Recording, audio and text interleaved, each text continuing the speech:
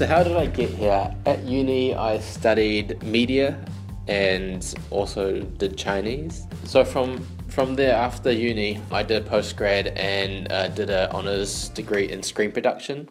But I found that there's very little money in that unless you work very, very, very, very hard. I decided to get a job in like a proper job. So I got my first job at the Nielsen Media Company and worked there for 3 years. Learned how to use all the Nielsen software tools for audience measurement.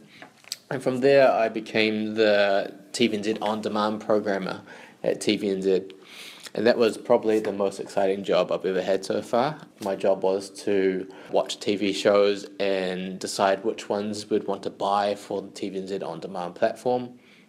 Also got to travel to LA for work and attend VidCon, which is very interesting and exciting, seeing all the new technologies for online streaming and also all the social media influencers. But after a restructure at TVNZ, I came to NZME and fell into media planning.